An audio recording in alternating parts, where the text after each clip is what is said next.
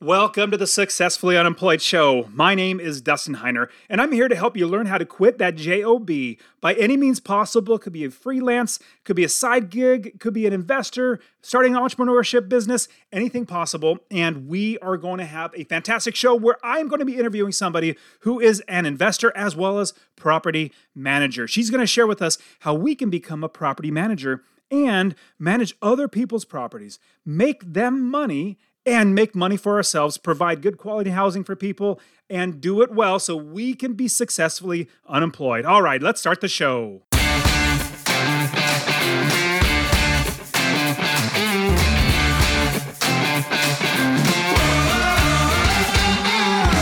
Welcome to the Successfully Unemployed Show, the place where ordinary people become extraordinary by finding the path to financial freedom through entrepreneurship, side hustles, and passive income. We've already blazed the path, showing you how to retire early and have financial independence so you will never work for someone else again. And now, here's your host, Dustin Heiner.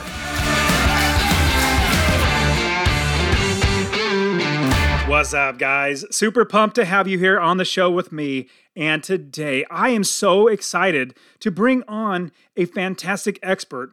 And this expert has a business of something that I actually enjoy hiring somebody to do this aspect of my business for me. Now, I hate paying money out in general. I hate spending money or paying money out at all. But there are two people that I absolutely love to spend money or pay money and have them do work for me. Number one is my accountant. My accountant is so fantastic.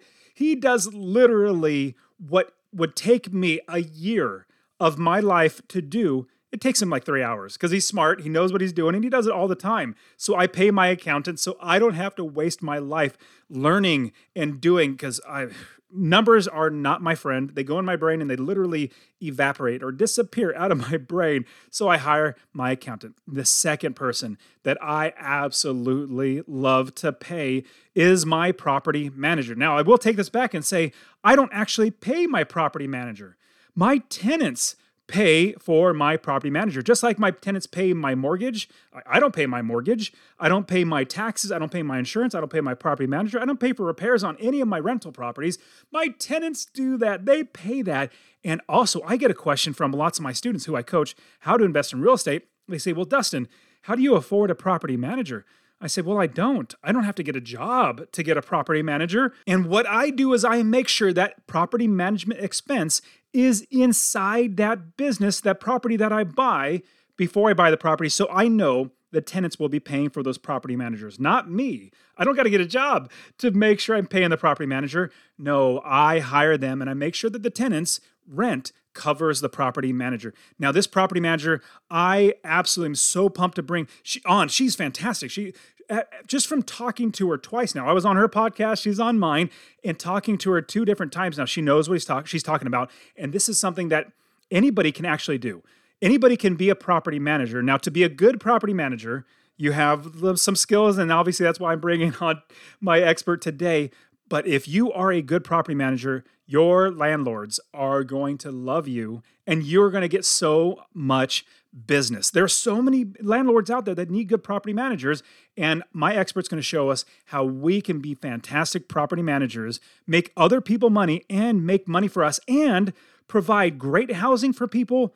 And on top of that, be able to hire great employees to give them a job so that they can provide for themselves and their families with the jobs that we create. All right, let's bring on our fantastic expert on the show. Her name's Terry Schauer. She's going to share with us how we can be a fantastic property manager. All right, here we go. Terry, thank you so much for being on the show. Thanks for having me, Dustin. Let's do this. Man, I'm so excited to have you on. I was on your show. Everybody should definitely check out your podcast, which we'll talk about in a minute. But tell us a little bit about what you do to provide for yourself and your family without working that dead-end job. So I kind of have 2 hats, and I'll start with the hat that I put on first. So basically, I own a real estate practice, and that looks like property management, and I have my broker's license. I do also do a little bit of coaching, but basically the first hat I wore was the property manager's hat. And that kind of happened by accident. When I was a student, I ended up living in like a student community that was a bit all over the place and lacked management. So I ended up like managing it kind of as not even it was unpaid, but basically, I mean, didn't have to do any chores. So I ended up like managing the student community. And then once I realized that that was going well, then I actually changed cities, went to a different college, and got my dad to co-sign this lease on a big house. And so actually back then, like I was basically had no living expenses because I portioned out the house and rented the rooms to other people. We call that now house hacking.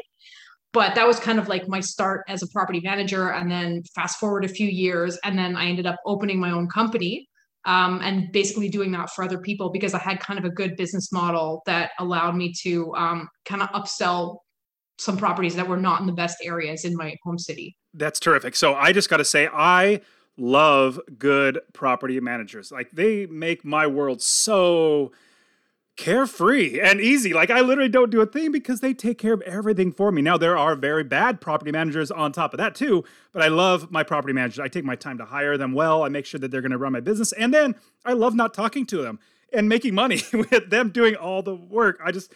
I love it. So that's awesome. Now it sounds like did you have a job before that? Like something that you were working a career? Because it sounds like you worked your way into this, but at the same time, you also got to make money. So talk to us a little bit about your backstory getting into where you are. Yeah, so I mean, I kind of had a funny trajectory in that I studied for a really long time. And so I did all the way up to PhD, which basically took me till I was 30. And so basically, like, you know, the way it works, I'm not sure if it works that way in the States, but in Canada, like our government, if you have good, like an interesting research project, they will basically pay you to go to school. They'll pay you to do your PhD.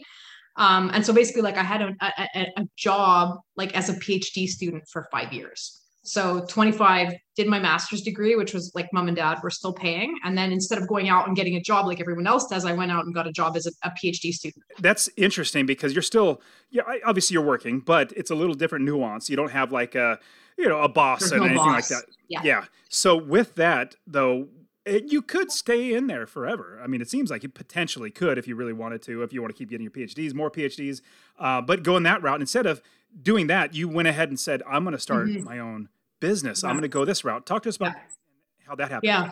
So, I mean, the parallel with academia and like doing a PhD is you got to think of it a little bit like a government job. And that's ultimately where you end up. Like you finish a PhD and like I did complete my PhD. And then the next step for me would have been to be a professor, like a university professor. And what did not appeal to me about that and where I had my sort of crisis moment was I realized that like a job basically for the government like wasn't my thing. Like I realized that there was a lot of infighting. There's not so much pressure in the sense that like the boss is going to give you pressure and long hours, but it's more like it's very political academia. And what I saw, you know, as my side hustle progressed as a property manager in real estate is that I just really loved the kind of Wild West aspect of that is that, you know, the sky's the limit. If you have good systems, you can kind of go as fast as you want. And like one of my frustrations with academia is just like everything is so slow and like so inefficient and it just makes no bloody sense, you know? So it's not like one of these like high pressure jobs where like you feel like they're squeezing the last drop out of you, but it's more that like I just didn't see myself evolving for 30 years in this like super, I don't know, like we have this great word in French. I'm not sure what it is in English, but like fonctionnaire, like this like unionized kind of government workplace. And I was like, no, like I'm not going to spend 30 years of my life in there. I wouldn't say we have a word for it, but it sounds like horrible. And that's really what it comes down to. I literally, you remember my story. So I worked at the government as well. Hated it. Like I am not a government employee, but I did because I thought that was what I needed to do. I felt like a caged tiger. Like I had to get out. Like I couldn't, it was horrible. So I agree with you on that. Now, I want to jump into, because you're an investor as well as a property manager. The first question that I want to ask you is, so when I'm coaching students on how to invest in real estate, I get students to say, hey, Dustin, I found a realtor who also, and so in the States, we have realtors that they are the ones that, do the buy and sell. But this realtor also is a property manager. That's great. And I say, well, that could be good, but I potentially see it more of a negative. And this is the way I see the differences. And I want to get your opinion, since you're a property manager. So the difference between a property manager and a realtor is a realtor, they're with a property and a person buying the property for maybe, let's say, a week, a month, 2 months, or until they actually sell the property. Then they sell it and then they move on. They're going on to the next deal. It's a different personality than a property manager. A property manager holds on to these properties. They make sure that their landlord, their customer is completely taken care of month after month, year after year. different personalities. I'll give you a quick example of what that personality would be. It would be like a police officer goes out and catches the bad guys and then puts them away in the jail. And then the people in the jail have to keep them. So try to get a police officer to hang out in the jail for more than like a couple hours. They go nuts. They have to leave. That's like the realtor. The officers are the ones that have the patience. They are the ones that have the diligence to go day in and day out. It's obviously a very, very dramatic example between the two, but that's what I liken it to. Is like it's just different personalities. Not say one's good or bad, but that's what I'm thinking. So I love having a property manager who loves protecting my assets, my properties, and taking care of my tenants. What are your thoughts? Am I completely off base in all that? I mean, I think if you're taking sort of the caricatures of like those two personality types, I don't think you're wrong. Okay. I do think that they're like stereotypically a property manager, like, is someone with a fair bit of patience who like knows the laws well. And, the realtor, like typical, like, head on a signpost, like scream louder than everybody else salesperson. Now, I don't work with realtors like that, and I'm not a realtor like that. And what I would say is I think that it can work to wear those two hats if you're a property manager first and a realtor second. So I'll explain to you. Like basically, I have a small portfolio of like clients whose stuff I look after. And because I know the market very well, I'm able to cherry pick, and I'm always looking. I always have my eyes open, and I also see when there are opportunities. And I know this property is right for this client. This property is right for this client. And, I don't do 150 sales a year. I do maybe like 5 to 10 sales a year. But basically, those are things that my clients then acquire and keep for a long time. And it makes sense with their portfolio. And I would say, generally like realtors who either are investors or who work with investors, you don't want to get confused between what their market segment is, right? And if they also do some property management like as well, I don't think that should be a no-go, but I think that for sure it's not correct to say that like, the slimy caricature of like the loud realtor is necessarily the person you want in your corner.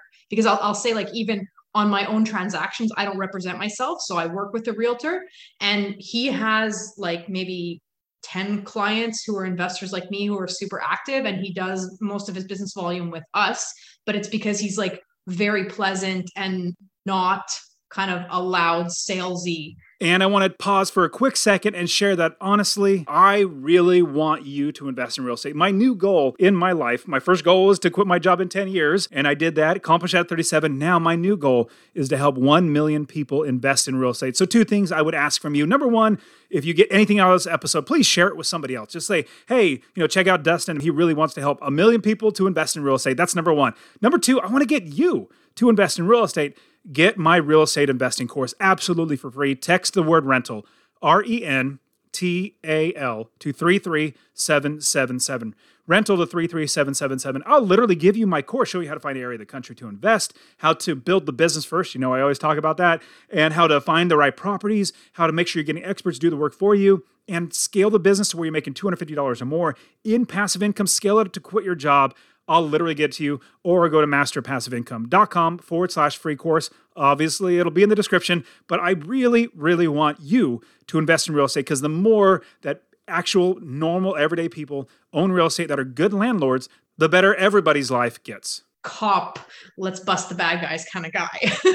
So I completely agree with you. So when I'm coaching my students, I'm not saying don't. Like I'm not saying this is wrong. You don't do that. What I'm saying, just understand the perspective. And so understand as an investor, my experience has been X, Y, and Z. And so I'm painting out the picture, and they're going to move forward with how they want to move forward with somebody or not. And so, I think you hit it really, really well.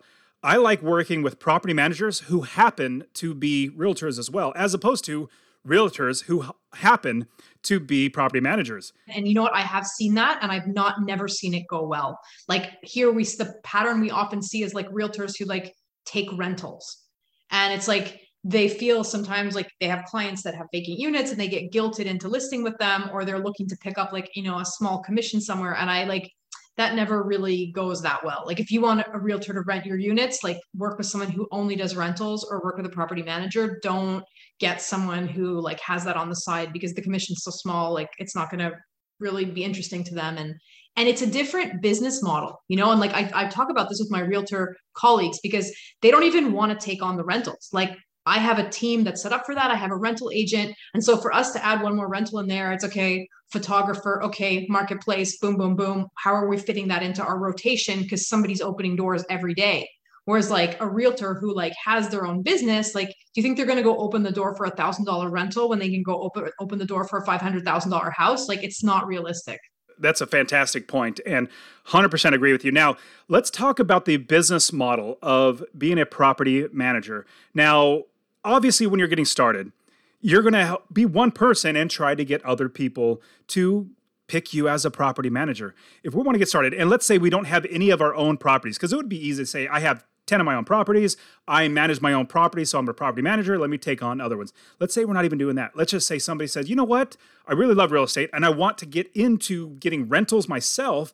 What about making money as a property manager? How do we even just get in? Do we have to become a realtor? Do we have to learn the laws? Do we have to, take classes? What are your thoughts on getting started? Well, look, I don't want to, I can tell you what the laws are in Canada, which is basically if tomorrow you want to say you're a property manager, you're a property manager.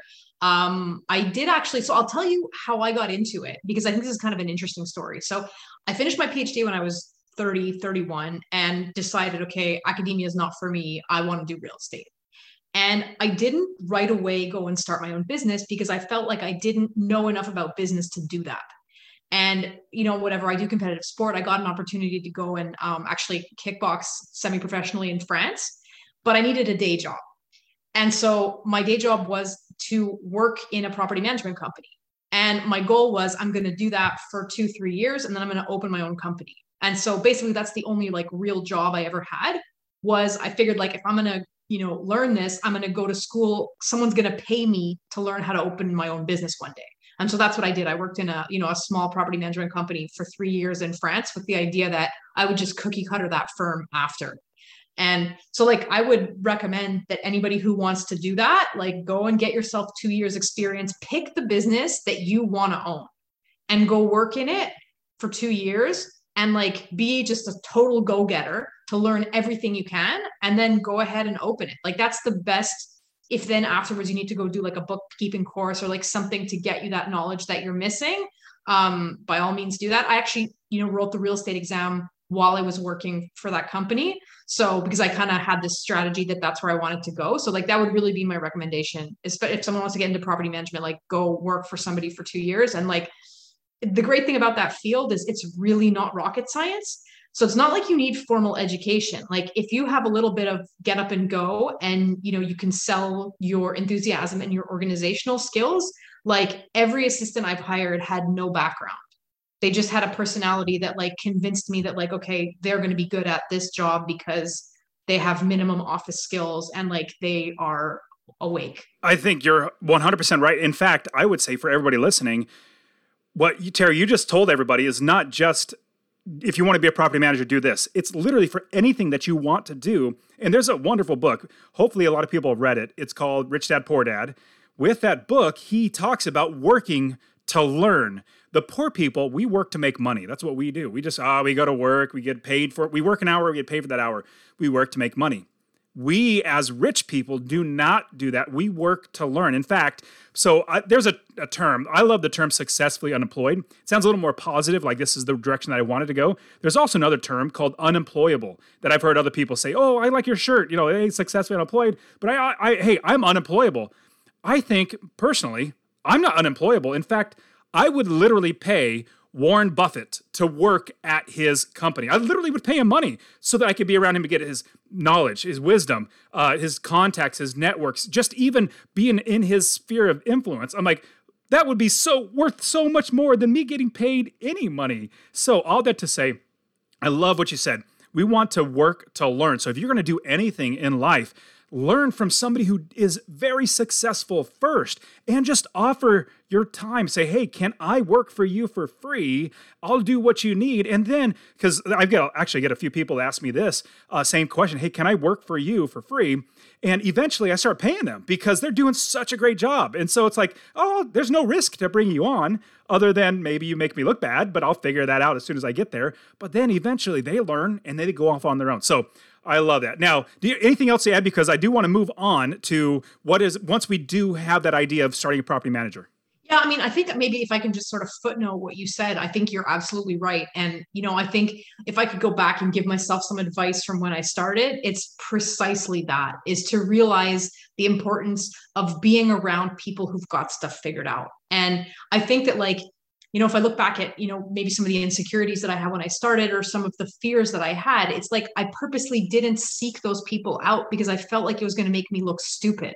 Or if I did happen to meet someone who knew more than me, I wouldn't share my concerns, or I would be around them and then quickly try to get away before they figure out that I'm an imposter. But that's the complete wrong thing to do. It's like, if you just make it okay that you don't know everything and then make it your purpose to surround yourself with people who are that much further ahead, I think that's really paid or not paid. I think I wish I'd have started that earlier. I absolutely agree with you. I love learning from other people's mistakes. In fact, there's a saying that a smart man learns from his own mistakes, but a wise man learns from other people's mistakes, which is the right way to go. Okay, so let's say we've figured out, we understand now, we've learned how to do a property management company, how to start doing it. How do we find because we need marketing, we need clients, we need people to pay us. So how do we find our first client? I'm going to say some things that are kind of hackneyed, but I think, the first step is to just go and tell everybody you're a property manager. And basically I just, went on Facebook, back then it was Facebook, right? Because I started this I guess 10, 12 years ago. And that was the only social media. And then I went on there and just changed my social media footprint to be all about real estate. And so then I had all these people from my network who started then contacting me and being like, oh, Terry, I think you're the person that I should talk to for this. Or let's say, was active in the sports community. So then at the gym, I would mention to everybody, oh, I do this now. And then slowly the questions start coming. So, that was one aspect was the kind of the personal network. I think then I did do my share of cold calling. I hated the phone. But basically, I responded to a lot of rental ads. And I've seen this as a kind of a successful way for people who want to start property management is with rentals. And so if you're able to go after the rental business, a lot of owners are frustrated with showing their own units. They're stressed out because they can't rent them. If you just be look, try with me. If I find you someone, pay me. If I don't find you someone, you didn't lose anything. And so I kind of entered into this relationship with those property owners with this idea that I was going to build a network of property owners. And then that turned into some sales, that turned into some long-term contracts. They weren't always the best contracts, but it definitely kind of started the machine. It poured some gas into the machine so that the thing could get rolling. The other thing, and I think this is maybe a less mentioned kind of a strategy, is I joined a BNI group, which is Business Networking International. And I really can't say enough good about that experience. So basically these are neighborhood groups where a group of professionals gets together for a breakfast once a week. And it's referral marketing. So basically the goal of the group is you refer business to the other professionals. And usually the networking group will be structured around something. So I tried to find a real estate heavy group, and I joined a group with I had the property manager's hat because you can only have one professional with each hat. So there was a broker, a mortgage broker, there was a real estate broker, there was a notary, there was an accountant. And basically first of all, the connections were great. The business that I got from it was great. But the most important thing was to understand how to do business development. And BNI, I only did it for 2 years, but they have a methodology that they teach you of how to do business networking. And then I really, after that, didn't feel shy of just sitting down and having meetings with everybody who has a similar client base as me. So if I want to be a property manager, who has a similar client base? The notary, the real estate agent, the mortgage broker, all of them service people that I want to talk to. And so it then becomes, okay, I'm going to tap into your network. You can tap into my network. And I then started doing that in a premeditated way. So when I would meet, a mortgage broker that I felt good about, I felt like he had, good ethics and was somebody that I wanted to refer people to, I would just go out to lunch and be like, okay, I'm looking for this kind of client. Can you put me in touch with anyone? And who can I put you in touch with? Because I can open my contact list to you. Just tell me what you're looking like. And then if we can get 5 intros out of it, then we're good to go.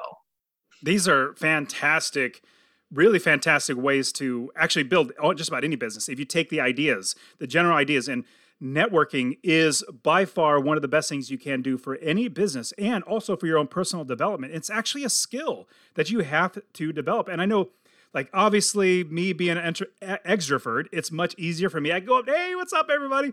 And if you're an introvert, it's going to be harder, but there you go. You need to make yourself do it, because when you do, the whole world opens up. You're like, oh my goodness, like these people, I thought it was gonna be scarier. I thought I'd look foolish, but no, when you're actually helping each other out, everything gets better and better and better. Yeah, no, Dustin, that's so true. And I'm glad you mentioned that, because, I think for me, like now I'm not shy. I used to be very shy, and I'm also an introvert. So, those two things feed off each other, because if you're an introvert, you kind of don't meet other people. So then like your shyness compounds, and then you're kind of socially awkward. And like for me, networking was my nightmare.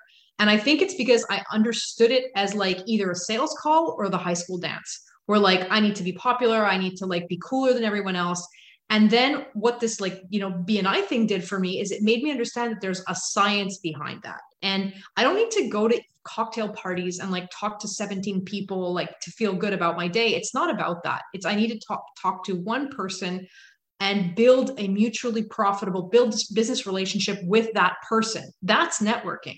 And there's a very like kind of scientific way of doing it, of like touching those people who can help you grow your business, and not in like a grubby, pay attention to me kind of a way, but in a like, let me help you.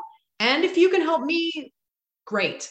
And it's kind of a natural thing that like, by the time I've connected you with 3 potential clients, you're going to feel like, man, I need a, like the elevator needs to go the other direction, and I better send Terry some business because she's been working for me.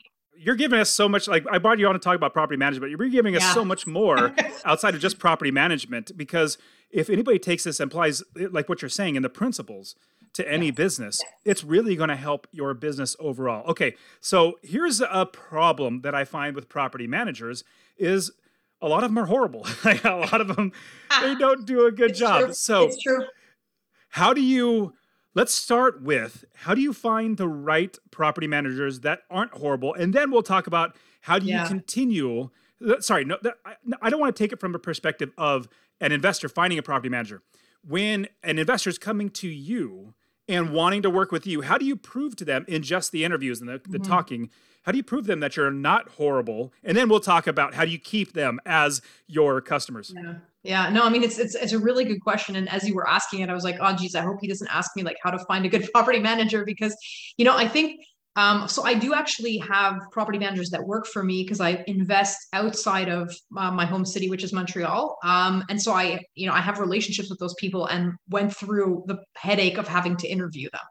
But I feel like because I run that business, I like know exactly what questions to ask. I want to know how they're structured. I want to know, like, do you have someone doing accounting? What software you're using? How do you handle these particular, situations? So like, I feel like that's not, I don't know. I don't know exactly how to kind of give you a systemic answer. And I've now forgot the question you asked me. So just remind me the question. yeah, totally. Well, you were going down the right path. And so it's not how an investor finds the right property manager. Oh, how do I convince people?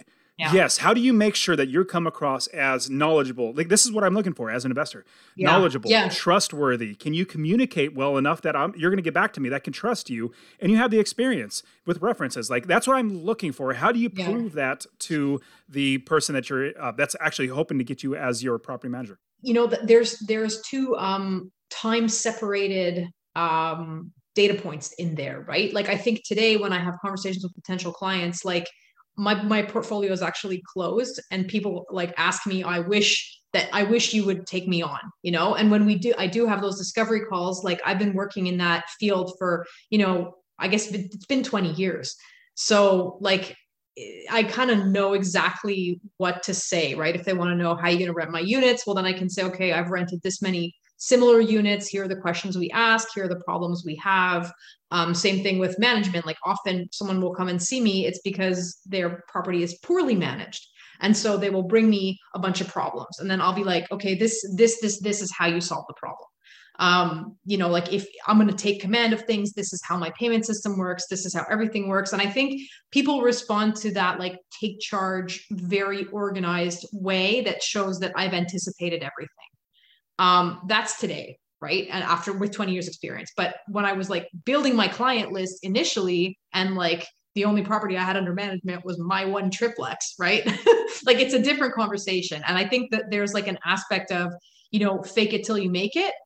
But also just to have them like trust you as a person, and I think that those first clients that I took on, like maybe I did make some beginner's mistakes, but I really like managed their properties as if they were my properties. And I think that was the thing that I put out there from the beginning that ended up working, and it's like really this very strong feeling of take responsibility, be authentic, and be honest, and I think like, I don't know exactly how to screen for honesty, but I think it's something you can kind of feel with people. Like I get the feeling, and there's a saying also, my husband is Algerian. So they have like a saying in Arabic, which says, follow the liar to his house, which means if you want to see a dishonest person, just observe them long enough until they lead you somewhere that's going to show that they're lying. And so the more you can prolong the process of getting into a relationship with someone, a business relationship, whatever it is, I think the more you're going to see what kind of an animal you're really dealing with. I love that idea because I do that, or at least I teach that and do that with myself. Is I interview property managers multiple times, not just one phone call, and it's not over text. So I absolutely make sure that I'm really getting to know my property manager, a potential property manager. And you also said something earlier that keys into this really, really well. Because if you want to be a property manager, or literally any business, if you want to do something and you have no clue how to say the right lingo, like the right words to say, and when somebody gives you a word, like vacancy factor, like what is vacancy factor? Like if you don't know what that is, then I'm not going to really trust that you're actually a good property manager. But when you said go back, and if you go back and listen, what you said was you need to be around the people that are experts and work for them for a year, 2 years, and really understand it. Once you do, you're going to have that in the back of your brain. You'll be able to move forward with it. So here's one thing that is, I am a stickler, and this is what I tell all my students, is when you're investing and you're finding a property manager and you're trying to call up property managers and they're not calling you back before they have your business, bad news. Imagine, if they don't call you back when they don't have your business, imagine when they actually have your money and like, oh, this guy again, I'm not going to hang up on you.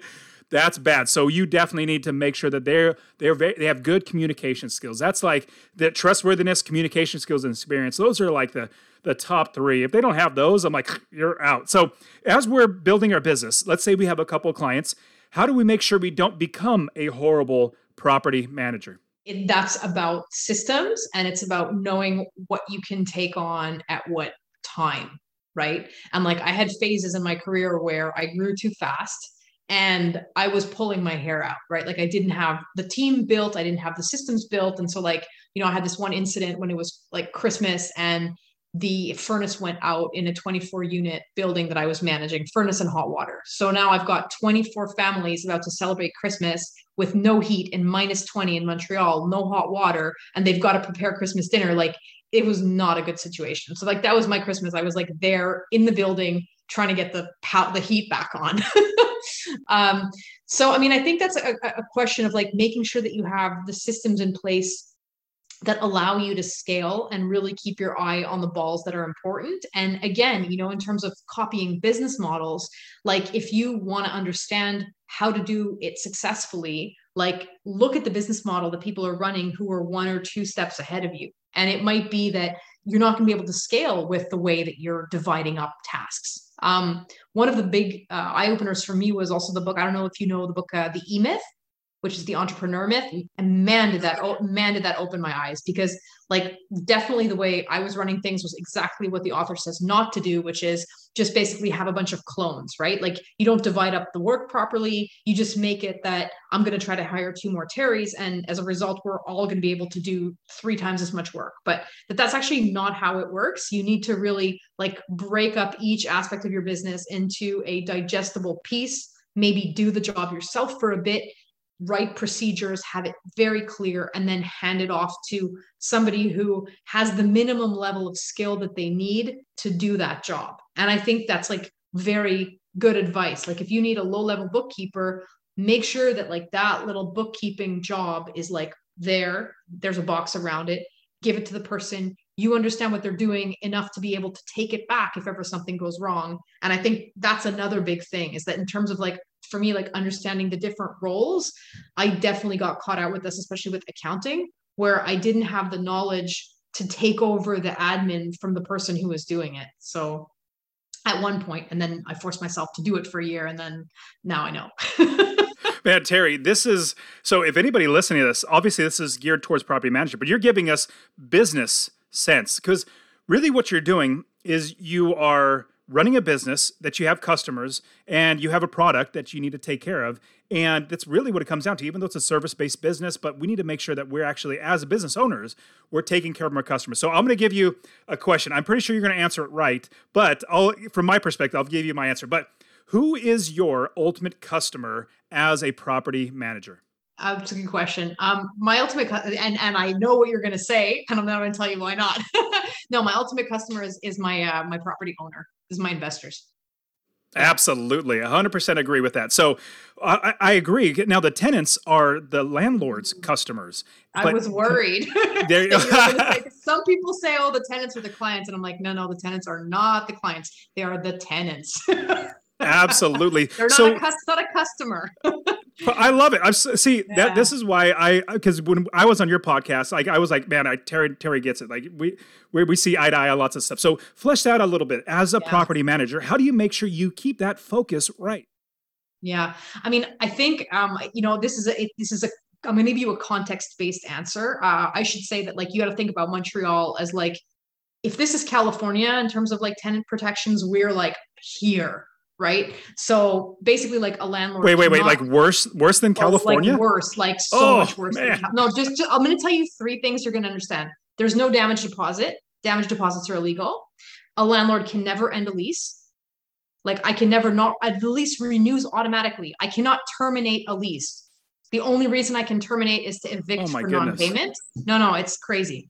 And then, well, that's pretty much it. And we have like a rental board, which like all of these things have to go through the rental board. So basically, like I would say 70% of tenant relationships are a handcuff situation. It's like you're stuck with people who like you don't necessarily, they would really not be your first choice as tenants. And if the relationship ever goes sour, you as the landlord have no option of ending it. So like we're really in my market, we are like really not in an environment where the tenant can be mapped onto a consumer or a customer. I think in, places that are less tenant friendly, like maybe that thought process works a little bit more, but in my market, it's certainly not the case. So it's more like, how do we legally respect our obligations while not letting them go overboard? Because the thing is, the tenants have so much power here that usually they have crazy demands. Oh, and rent control. We also have like very, very strict rent control. So like, obviously they're not writing the checks. So they want gold toilets and they get $2 increase a year. So anyway. My goodness. Wow. Okay. So is it just in that area or is it all of Canada? So all of Canada is about on the level with California pretty much, except for maybe Alberta. But we're like even more. Like the rest of Canada is allowed damage deposits and they're allowed to terminate leases. Got it. Yeah, I personally stay away from states that aren't landlord friendly. I mean, if you take care of my property, I'm going to take care of you. If you are not taking care of my property, you're going to get out. Like it just seems like that's the right way to like. We both hold up our end of the bargain. If I'm not taking care of the property, then there's some repercussions on me. All that to say, man, I like investing in states that actually help both sides in a sense. Like I don't want to be hamstrung. So man, this is great. Now, Terry, is there what else, like any other wisdom or any insights as far as if we're going to be a property manager? It could also just be business in general. And I loved how you took the idea of not being a bad property manager as opposed to, or in a direction of scaling, how you need to be able to scale right. If you can't scale, things are going to fall like all those balls you're juggling are going to drop. But any other wisdom that you can give us? Business-wise, I mean, so I just wrote a book called The Mindful Landlord, which is really talking about, kind of the more mental aspects of investing and building a business, basically. And I know there's a lot of people who, like positive affirmations and, this kind of like raw business mindset. That's not what I'm talking about. I'm talking more about, optimizing your mind for performance and keeping an eye on your well-being. And I think if I would, place kind of a little asterisk and give people some advice, is it's really important as you're either investing or building a business to not lose sight of why you started things in the first place. Because I think a lot of people, once they decide to take the plunge into business or into investing, they have a lot of stress, they feel a lot of pressure, and that just translates into like being in a different rat race.